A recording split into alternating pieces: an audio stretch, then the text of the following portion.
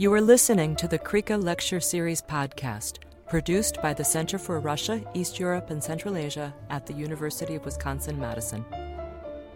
This and other Krika podcasts are available on SoundCloud and iTunes. For more information about Krika's lecture series and public events, visit our website at krika.wisc.edu. The originals of those translations, I still feel that, a lot of those differences and subtleties I missed. And so I want to compare that with my current work, where I am reading primarily sources in Tajik. So my current work, I look at kind of conditions of labor and ideas about modernity that were developing on Tajik collective farms in the Soviet Union, primarily in the post-Stalin period. And I can explain this in more detail during the Q&A if anyone is interested, but I'm basically looking at the path of cotton monoculture's development in Tajikistan and the ways that it affected the countryside. And I'm interested in how Soviet planners and party officials saw labor as potentially transformative for rural Tajiks, but there was kind of a contradiction in their goals because they also pushed for ever-increasing amounts of cotton production, which served as a barrier for some of those modernizing goals that they had originally imagined. And I think, and I'll stop here with this, but I think this has to do with an underappreciation of what actually goes into the production of cotton. And so to do this work, I've actually started reading issues of Tajikistani Sovyeti, which is the main Tajik language newspaper of the Communist Party in Tajikistan, and I'm reading issues from the late 1950s. And there are numerous examples of the kind of thing that I'm going to describe in the next slide, but I want to point out one specific example to kind of demonstrate what we gain when we start reading Tajik language, and I think this would apply to Kyrgyz, Kazakh, Uzbek. I think Uyghur is a different case, but we can talk about that too. But just to show in very concrete terms what we can gain as historians, and I am speaking primarily as a historian, when we look past simply Russian language periodicals.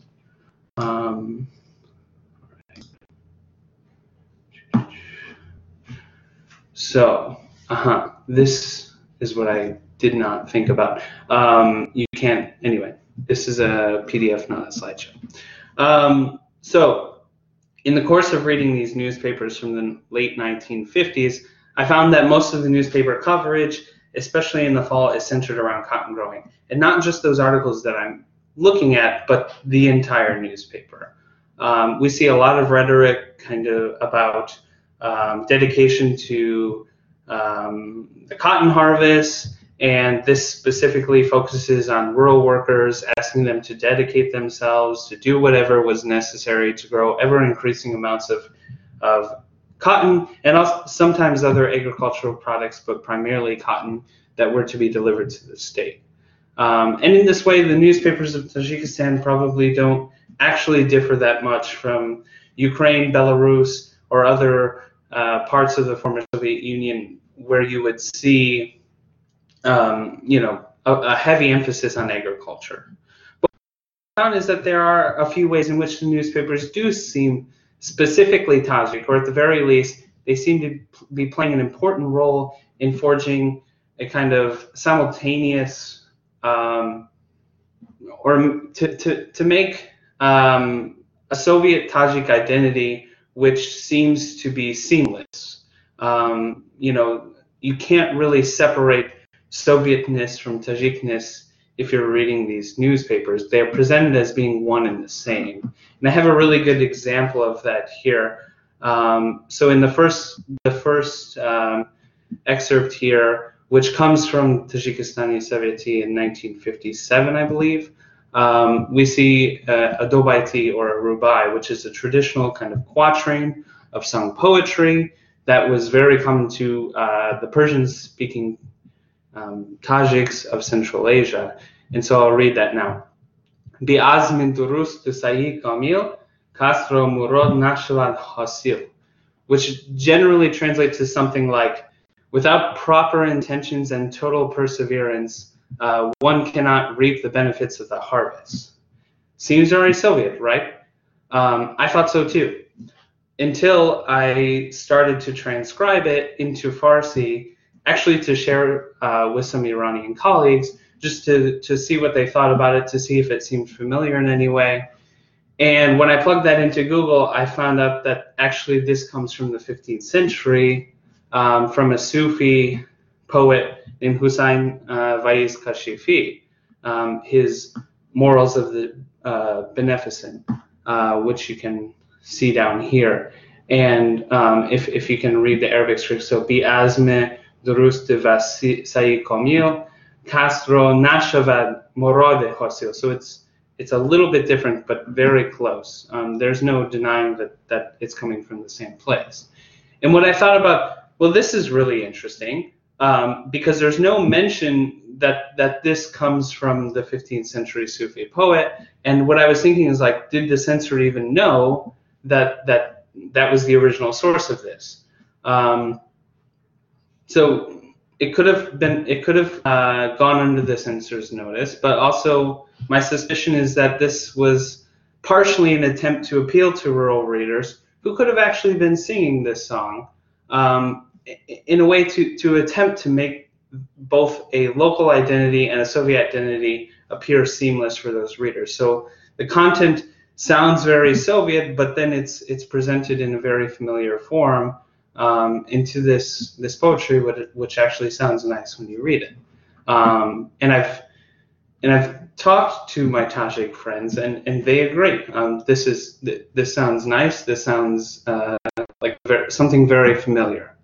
And so these are just some ideas. This is just an example. Like, I can't prove any of this, and obviously it needs more exploration. But I do think, for our purposes, this does reveal, for historians, especially those focusing on Soviet history, the usefulness of using these Central Asian languages. I spent a really long time studying Tajik literature through Russian, and I never found anything that was quite as interesting as this. And one more thing I wanted to add was, and this will come up in the later part of our discussion, had I not been reading this in Tajik, I wouldn't have had the opportunity to connect with Iranian colleagues and Tajik colleagues and talk about this and ask new questions and actually learn quite a bit more about the area that I'm studying, which I think is an important point, actually. So with that said, I'm going to kind of turn away from my own research experience and talk more about the benefits and challenges that we see in using Central Asian languages in our research. And for this section, once again, it's going to be very heavily focused on historians, but I think we can talk about what kind of research you guys want to do. I think you can also take something away from this. And so for this section, I actually reached out to basically all of the historians that I could think of who use Central Asian languages in their work, and I asked them about the benefits and challenges of using it. And then I kind of compiled some of the answers that I heard and tried to synthesize a little bit. So the first overwhelming thing I heard was that using a Central Asian language in your research in Central Asia is crucial for gaining access to new and different kinds of sources and data. It's a good way to connect with people who you otherwise wouldn't be able to converse with. And this is especially the case if you're moving outside of capital cities. So if you're thinking about doing anything like anthropology, sociology, even economics, this might also be really important for you. Another historian mentioned that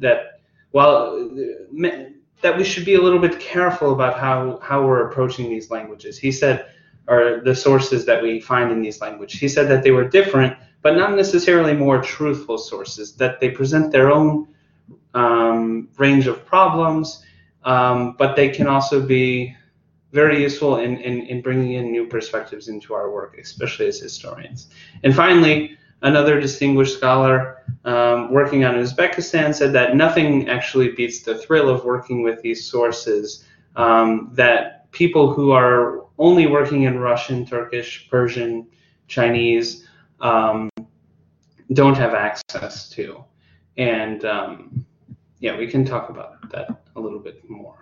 And then finally, this is a little bit less related to the specific act of doing research, but kind of builds on my point from the last slide about connecting with other scholars, is that it's really important that you can, for local scholars, that you can demonstrate your ability to use these languages.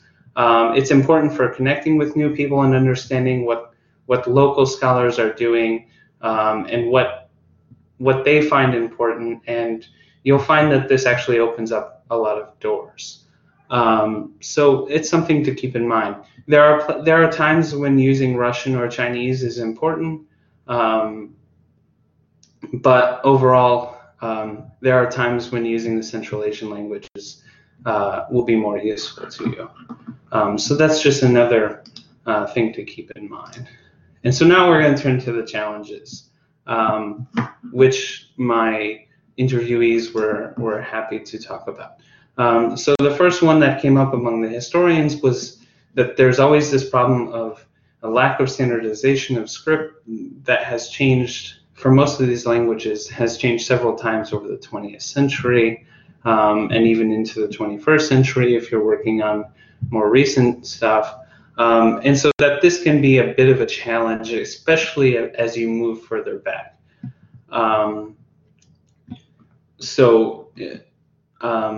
One way to potentially deal with this, especially if you're working with languages pre-1920, is to take some courses in Standard Arabic or Standard Persian and get familiar with that. I think there's a really good Chagatai textbook out there that also kind of serves as an introduction to reading some of these texts, but you might even need to find a Persian scholar who can teach you Nastaliq, which is like a very common way of writing the Arabic script in Central Asia. Or, you can kind of, and we'll talk about this in a minute, but you can kind of assess what kind of standard, script challenges you're going to face in your work, and think proactively about how to overcome them. If you're working in the Soviet period, you're mostly reading stuff that's typed on a typewriter anyway, or a printing press, so you probably won't face these kind of challenges, and it's also going to be in Cyrillic for the most part, but it just depends on what your area of research is. Okay, how am I doing on time?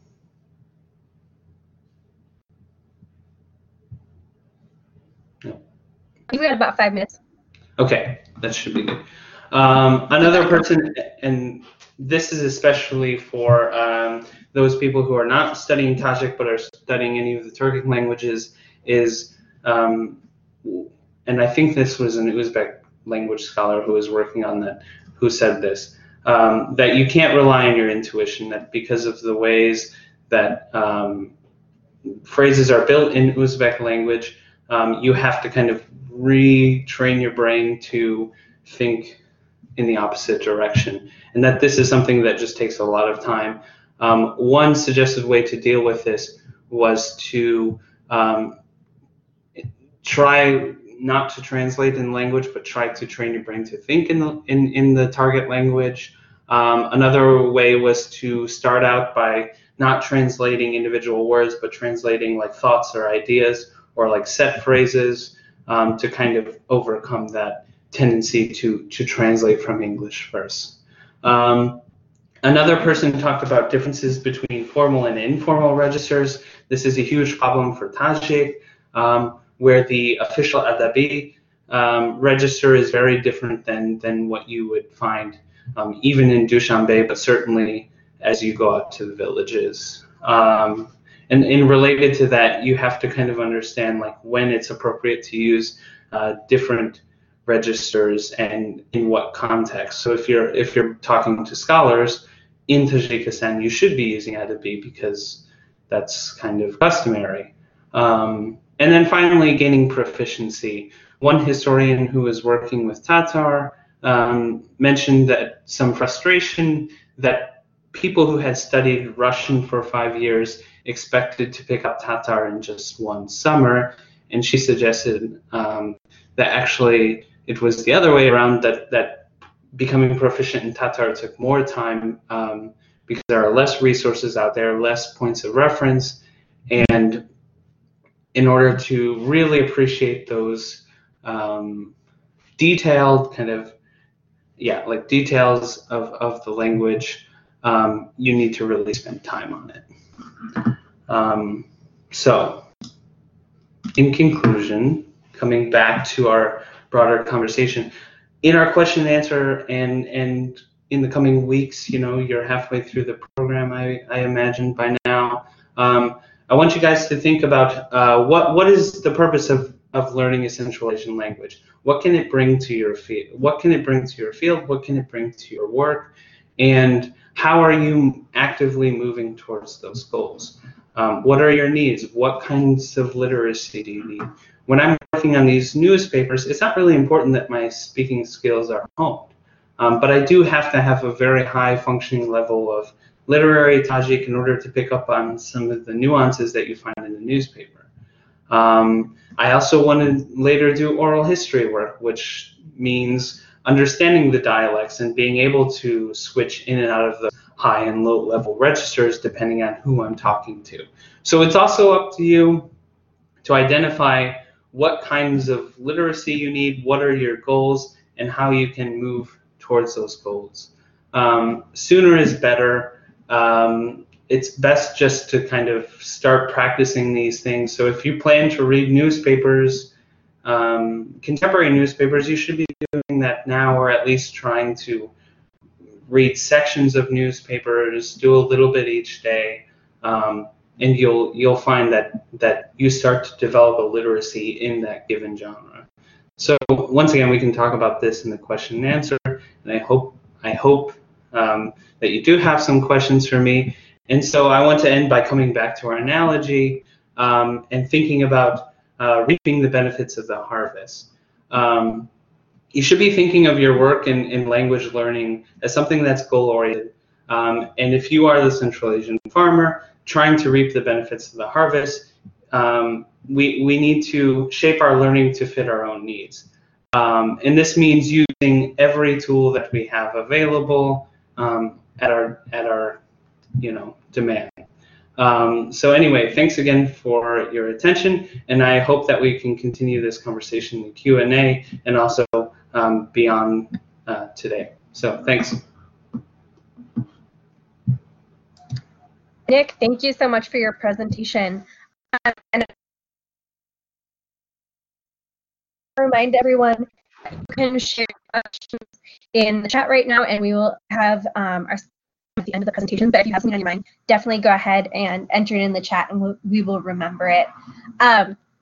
Laura, it looks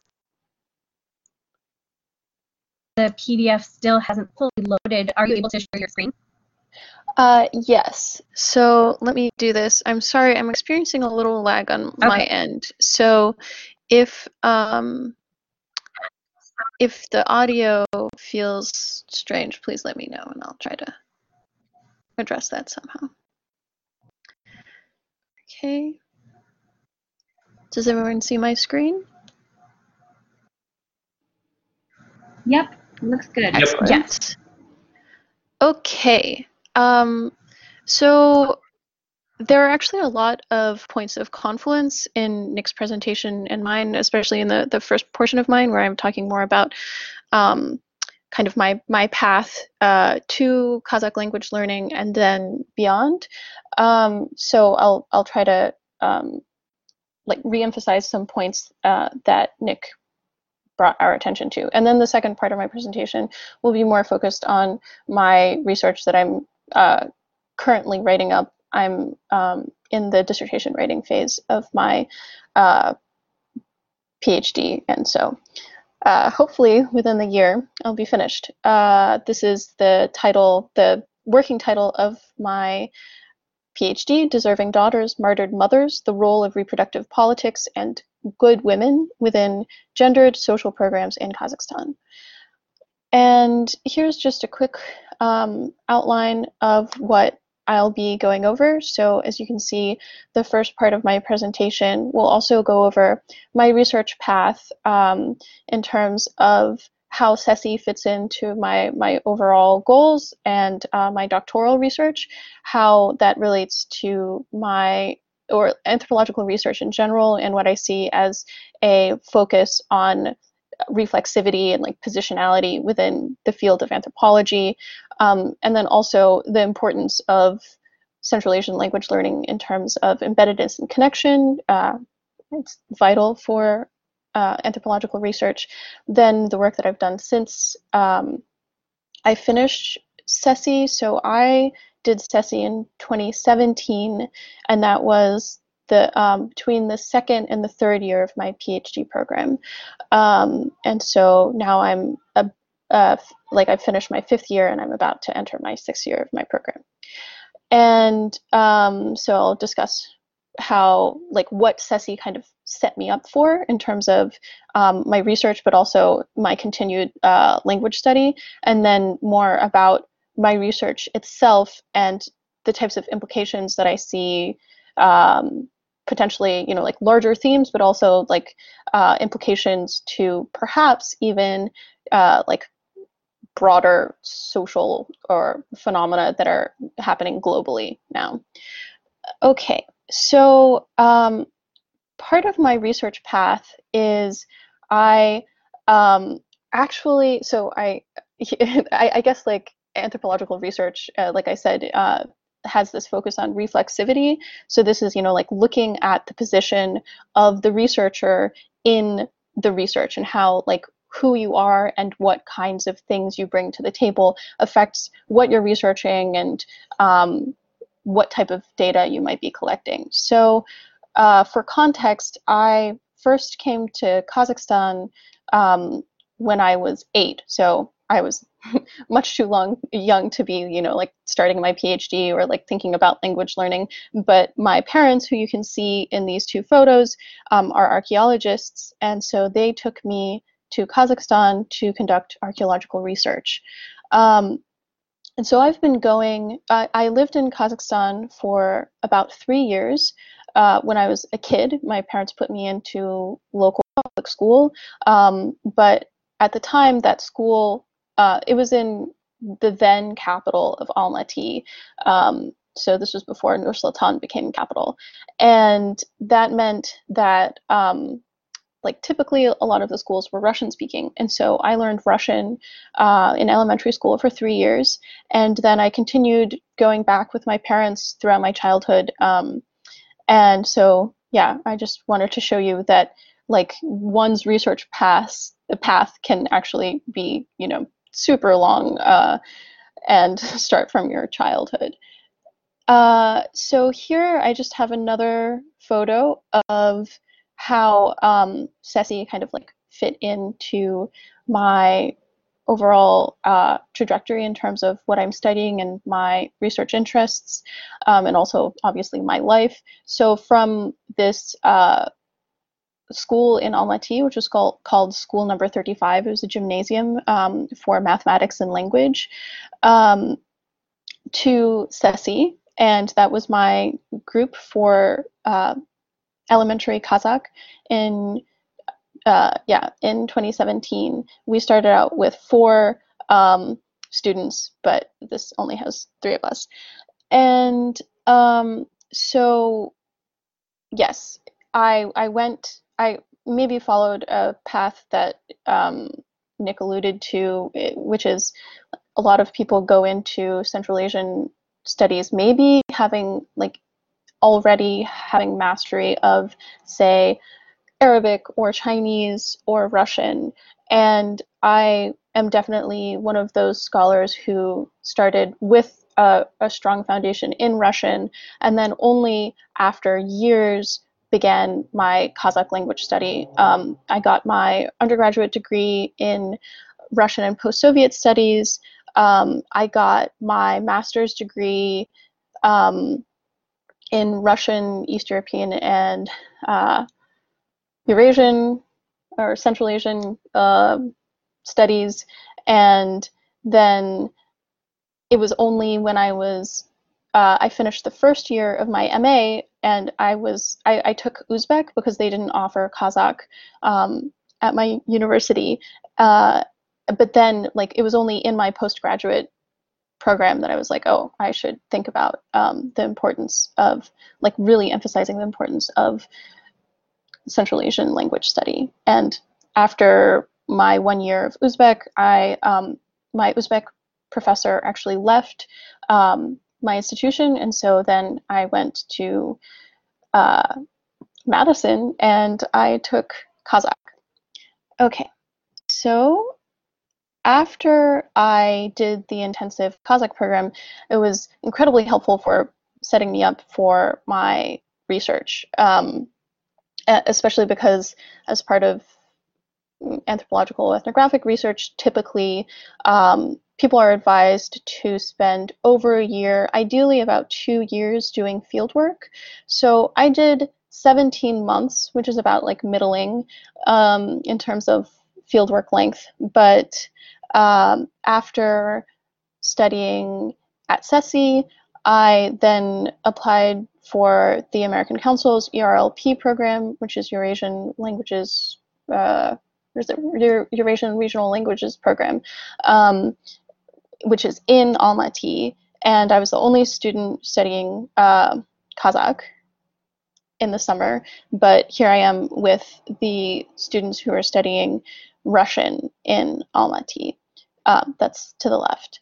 And then after I did a second summer intensive program, which was in intermediate Kazakh after CESI, where I did elementary, I then continued for the remaining year and some change that I was in Kazakhstan, taking individual one-on-one lessons on a biweekly basis with one of my professors who I had had in the program. So this is through KazNU, which is a local university, the Al-Farabi Kazakh National University in Almaty.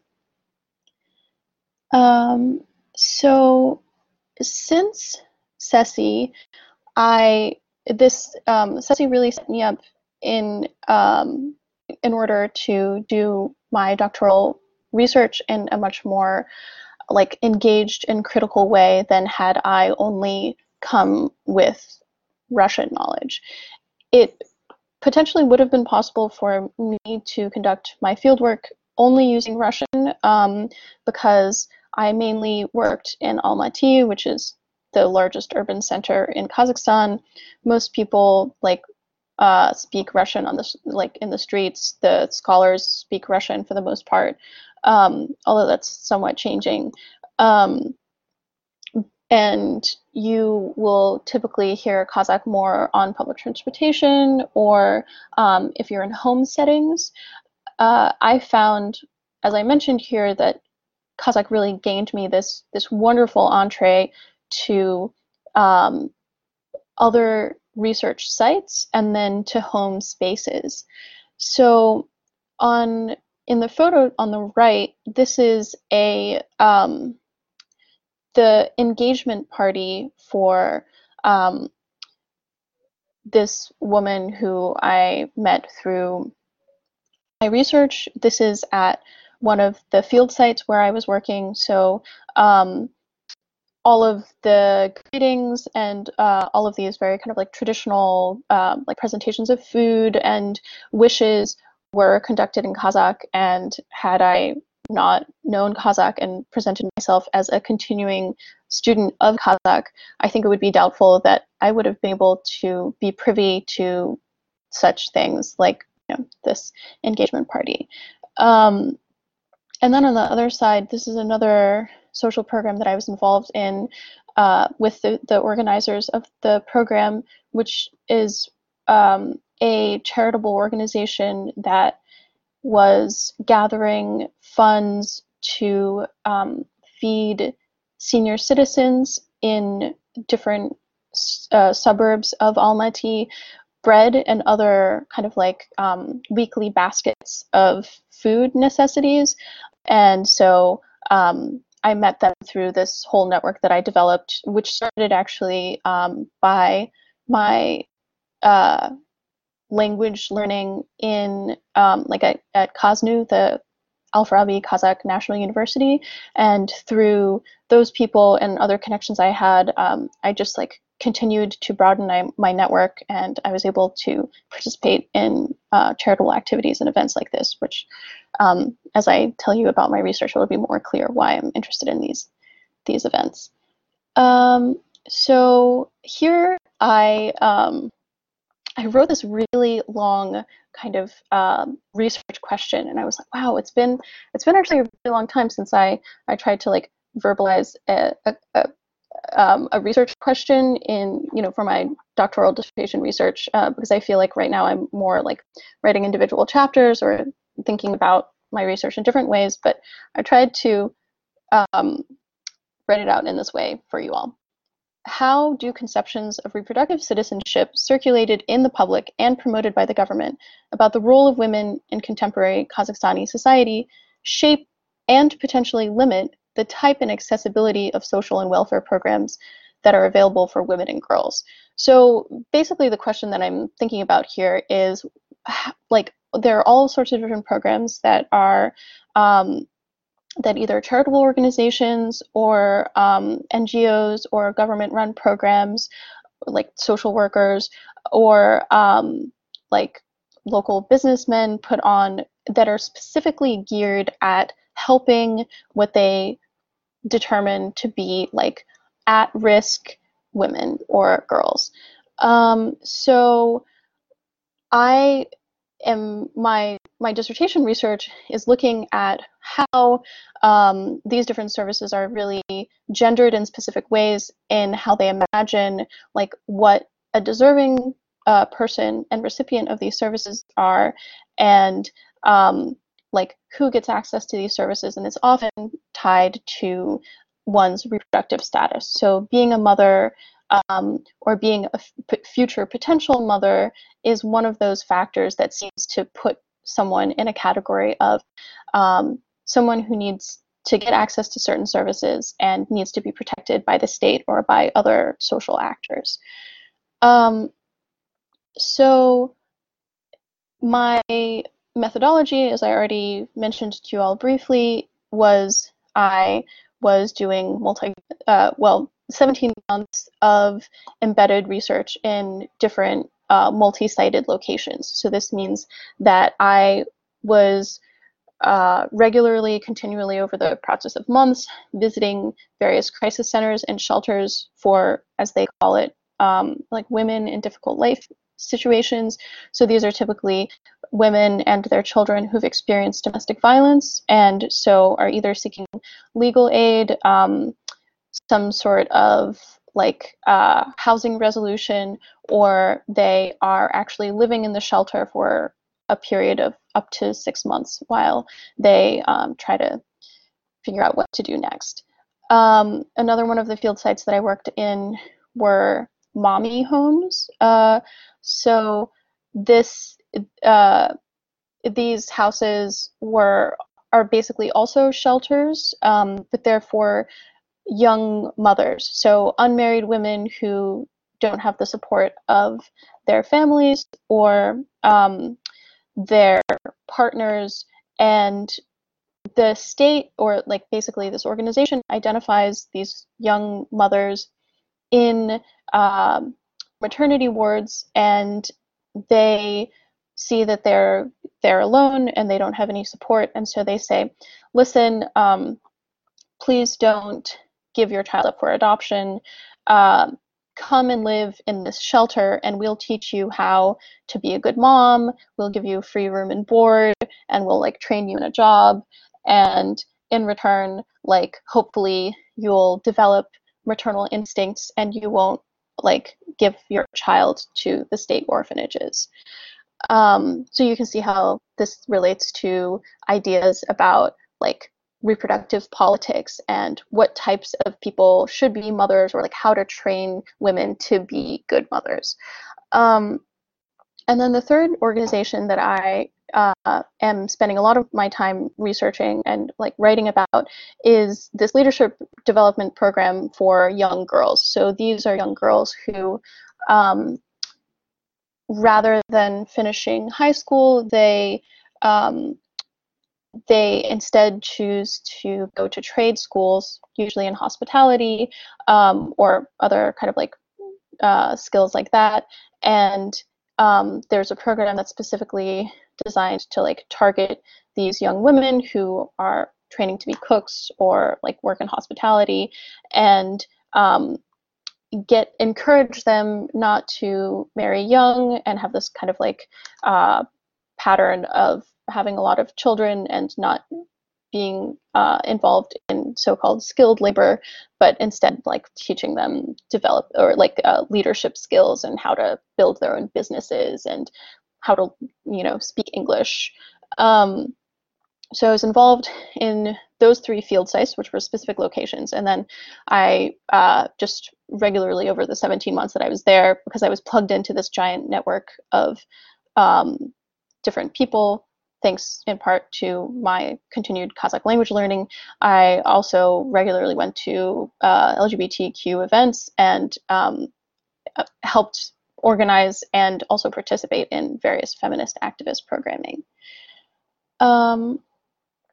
Okay, so I wanted to show you all some of the ways, or like some of the findings of my research, just as kind of like a lens for if any of you are preparing to go into academia, this might be interesting for you, or just to see what potential paths are out there for you, or like what kind of research people do in anthropology in Kazakhstan. So some of the themes are those that I referenced in the title of my dissertation, or the proposed title of my dissertation.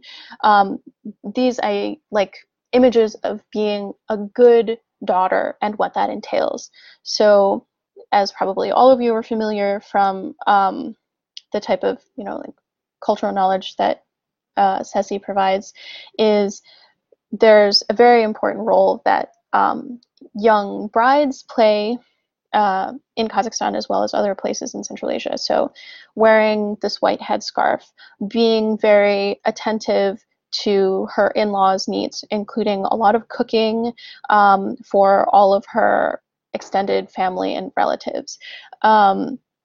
There's also the importance of being able to pour tea correctly. This is highly emphasized, and I like when I was at all of these different events, like in people's homes, I always like talked to them about how they were pouring tea and who had to pour tea and how much tea you pour in people's like individual cups, indicating how much you like the guest or how welcome they are or how attentive you're seen as being, like in terms of your like status as a good young bride.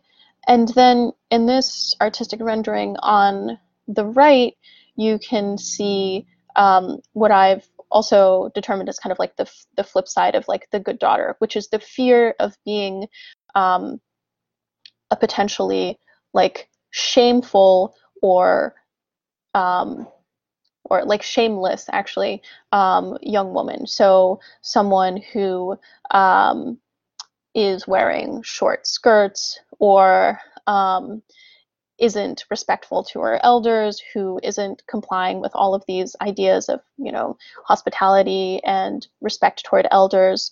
And this is like one of the factors when bride kidnapping happens, which is not incredibly common in Kazakhstan, although it does happen in some of the southern regions. But there's this idea that uyat bulada, it will be a like shame to your family if you don't get married to the person who kidnapped you and wanted to make you his wife. So for instance, in some of the mommy homes where I was doing research, some of the women who were living there decided to live in the shelter for young unmarried women because they had gotten pregnant out of wedlock and uyat buldu, so like they couldn't go back to their home villages or like live with their mothers or their parents because of the shame of this out of wedlock marriage, and so one option for them was to live in these mommy shelters. Okay, so in addition to the good mothers, sorry, I'm going to speed up a little bit.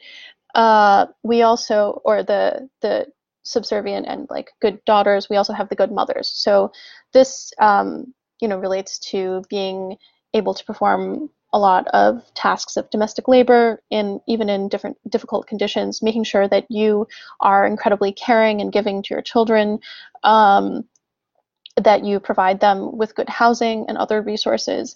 So there was a string of protests that happened in Kazakhstan last spring, and the image to the bottom right is from that, where a bunch of mothers went out with their children to protest in front of municipal buildings around Kazakhstan, mostly in the large city centers. And they were saying, we're sick and tired of waiting in for like the services that we should be given by the state. Why aren't we eligible for apartments? Why aren't we getting more benefits for our children, like especially if we have children with disabilities? And so this protest was actually incredibly effective because women, or like this type of activism was spurred by the centering of these women's motherhood as like an important characteristic for them, caring about their children, and thus the state needing to care for them because of this maternal instinct that they had that was being unfulfilled by state provisioning.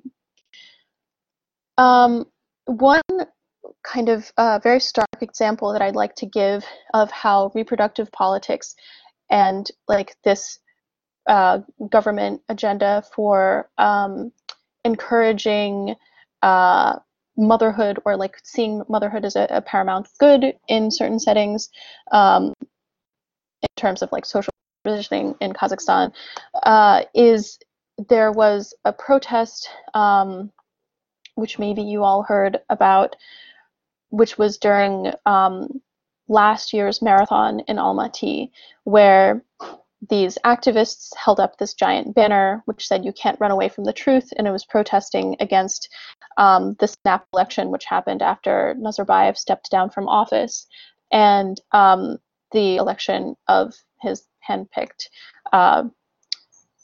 like next in line to become president. So during this protest, one of the people who wasn't even holding the banner, but who was filming the protest, who then was a 27-year-old artist and activist, she was detained. The two people who held the banner were put in prison, and actually one of them was sent to the army and drafted. The second one was released. She was a woman, but she is now she's been rearrested about a month ago, and she's still in jail currently. But the woman who I'm talking about in this case is someone who was just filming the event, and she was fined and called to court and issued a penalty of, let's see, what was it? Of 20 like monthly, like the monthly rate of what an average citizen makes. So a somewhat significant portion of money for filming this event. However, when she appealed, the court gave her a discount of 30% because she was pregnant, and they determined that because she was pregnant and was like a future mother of, presumably, like a new Kazakh citizen, she would get a discount from her political activism, or, like from the penalty of her political activism. And which I think is just like a wild idea that you could get a discount for activism because you're a mother.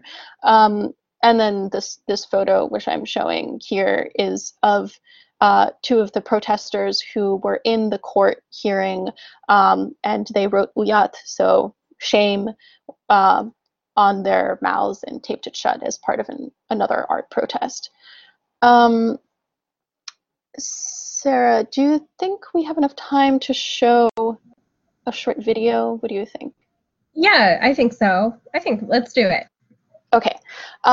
So I just wanted to like introduce this idea of so what, because always when you're doing like research, people are like, well, so like what does it matter that this is happening? You know, like what's going on? And I'm thinking that like the type of research that I'm doing can be seen as a call for increased scrutiny in general to how we can be like sensitive to different contexts in terms of intervening in like very specific ways to like intervention programs into different people's lives and taking into consideration, you know, gender and other different factors and like the context of the situation, like the situations that people are in.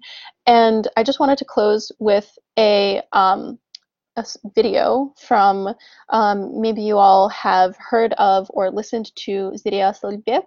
So she's a Kyrgyz activist, a 20-year-old singer, and she received death threats for her first video, which is called Kız, in which she was wearing the outfit that you see on the screen because people said that it was, you know, like, how could she, as a good Kyrgyz woman, wear a bra and like broadcast this image of Kyrgyz women to the world? But in the song, which I'm going to play for you, she talks about political activism and like what kinds of promises we have for a future, you know, like looking to what we can do as individuals when faced with corruption. And so now I'm going to stop sharing this, and then I'm going to share my computer screen, my browser. Sorry, just a second. Okay. And those of you who are learning Turkic languages, maybe you can recognize some of what she's saying here.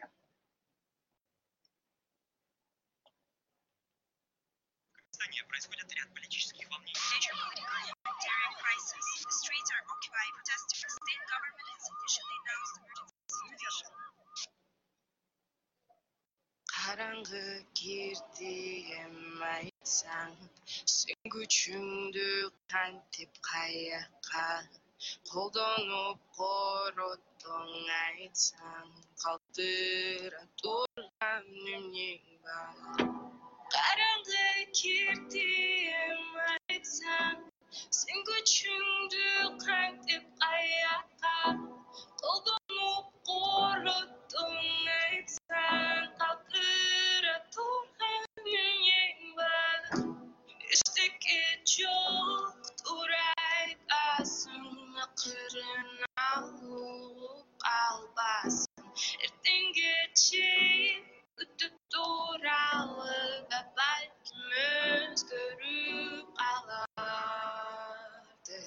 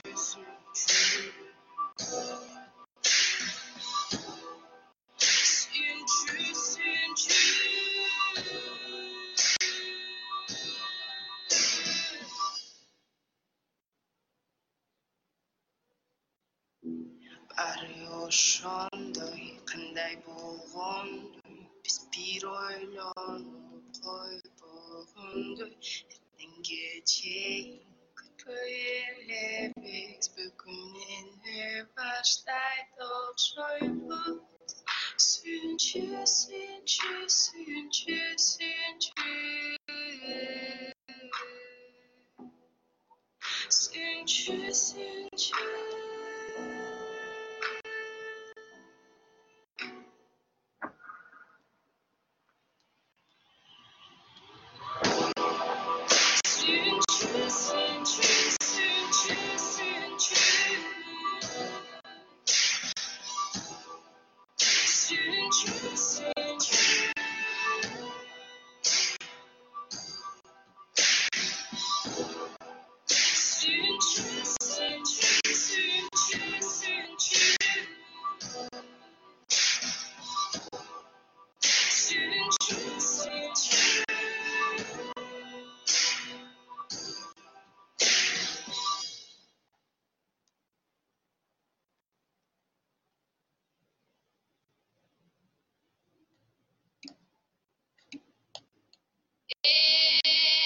Oh, sorry.